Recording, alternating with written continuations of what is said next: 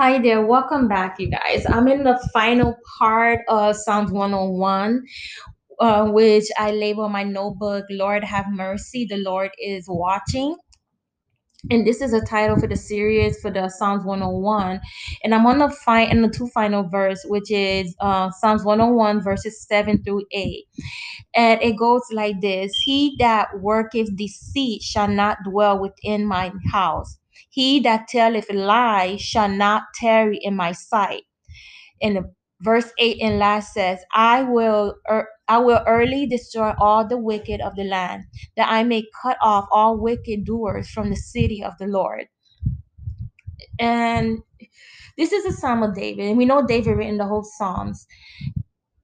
And as I'm reading it right now, and to be honest, we know that we serve a God of truth, and God does not like liars, and God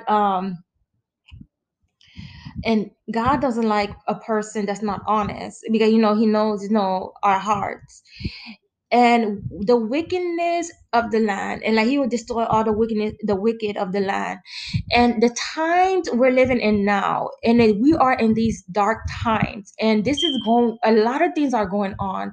Men are being lovers of themselves. Even the church people, there's a strain away of the believers, a lot of backsliding of the ministry, of those who are in the ministry. And this is not the season to backslide, and this is not the season to be lukewarm, like my spiritual sister was mentioning when she was prophesying on, in a church service. This is not the time, because the coming of Christ is really near. He is coming, and He's looking for a ready church. He looking at the heart of man, the purest of heart, the holy of the holy. And as I'm talking now, you know, I declared a decree a while ago that I am the I am, because the I am that I am is livid in me, and that's the Holy Spirit. And we have to claim and possess what is ours in the spirit. And we have to fight the enemy with the word. And this has been the message today with the ministry I'm under. And it will minister beautifully, even though there was me in and out, listening. But I know the word is true. The word is the Lord. Like my pastor was saying on the background, we have to wear the word, consume the word, eat the word, drink the word. We really literally in this time have to be the word.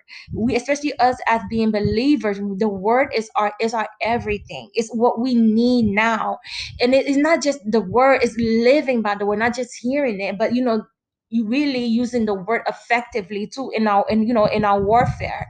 Because a lot of us, it's a lot of spiritual warfare going on. To be honest, everyone is in a spiritual warfare. The enemy does not stop. He does not stop.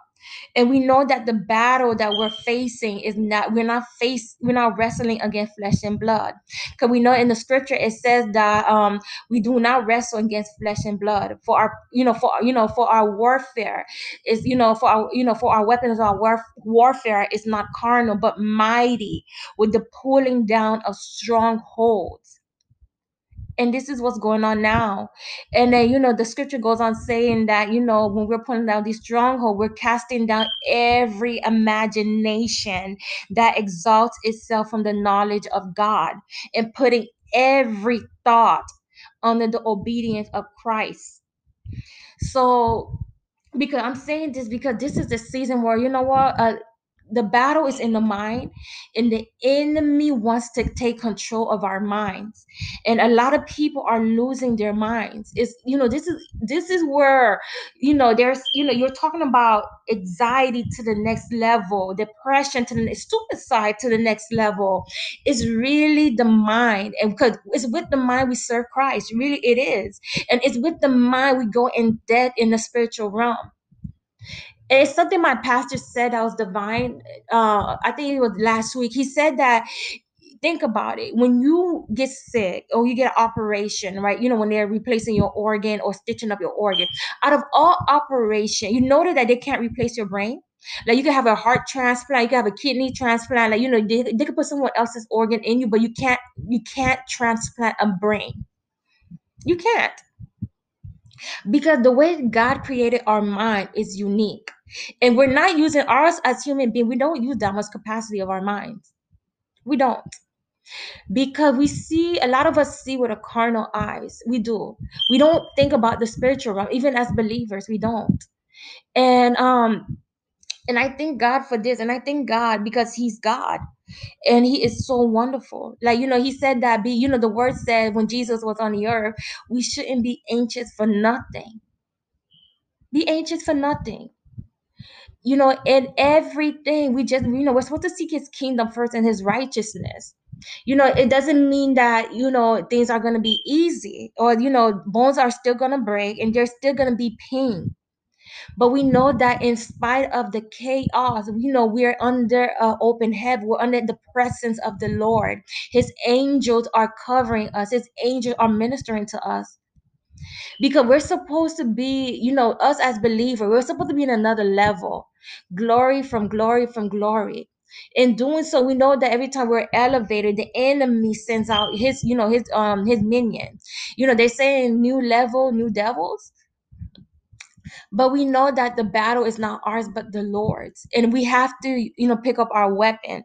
And our weapon is prayer. Our weapon is the word. Our weapon is worship. I mean, worship the Lord when you are feeling out of it. Let me tell you something too. Worship works, because you know what, we're not supposed to be thinking about our situation and problems. And when we worship, I mean true worship, when you worship in spirit and truth, it's nothing like worship. When your spirit is in tune, you get an answer from God. God move in worship. He does. Because not all the time we'll be able to pray, but when we worship in spirit and in truth, in the tears, I mean, for me personally, I've seen it. I witnessed what worship could do. It shifted the atmosphere. It shifted the circumstance, and it confuses the enemy. Because we know about the story about Jehoshaphat. When they worshiped, it caused confusion in the enemy's camp. So what I'm saying here is that, you know what? We serve a mighty God. We do. In verse 7 and 8, you hear you hear God's voice talking. You hear him, you hear the voice of the Lord. Though David written the Psalms, Psalm 7 and 8, and he described what the Lord would do to the wicked. And that's the enemy. That's both to those who does, to people who do you wrong, and to the enemy himself, the devil and his minions. But don't, I like the fact that he said, he that worketh deceit shall not dwell within my house. And be careful too how, people don't understand that, us as being believers, we have the Holy Spirit in us. And people understand, when they're messing with you, they're not messing with you physically. When they speak against when they blaspheme against the Holy Spirit and mock you, they're not mocking you. They're mocking the spirit that's in you. That's the Holy Spirit. And we know the word say, vengeance is the Lord's. And we don't need to do nothing or say nothing other than pray for the individual and pray for mercy for them. And I thank God that I got to share this with you. And that, you know what? And I'm gonna read the last one again. Both verses, Psalms 101, 7 through 8, where it say, "He that worketh deceit shall not dwell within my house. He that telleth lies shall not tarry in my sight. I will early destroy all the wicked of the land, that I may cut off all wicked doers from the city of the Lord." Glory be to God. We're not. You know what? Be careful. Even us as believers, don't use this season to backslide or anything like that. Don't fall. Yes, we're going through a lot, but we know the great God we serve.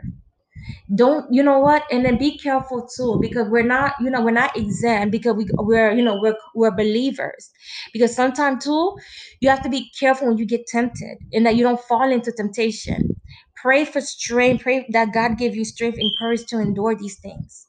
Because as the word said, he that worketh deceit shall not dwell within my house, and he that telleth lies shall not tarry in my sight. And that he will destroy the wicked of the land and cut off all wicked doers from the city of the Lord. And this is also telling me too that, those who telling lies against you and working behind the scene against you, the child of God, God has your back. And don't worry and don't fret. And look what it says on verse 8, that he will destroy the wicked of the land, and he will cut off all wicked doers of the city of the Lord. You are his precious one, the apple of his eyes. So, all I can say is that don't fret, don't worry. God is with you, and God be with you too. And know that you're not alone.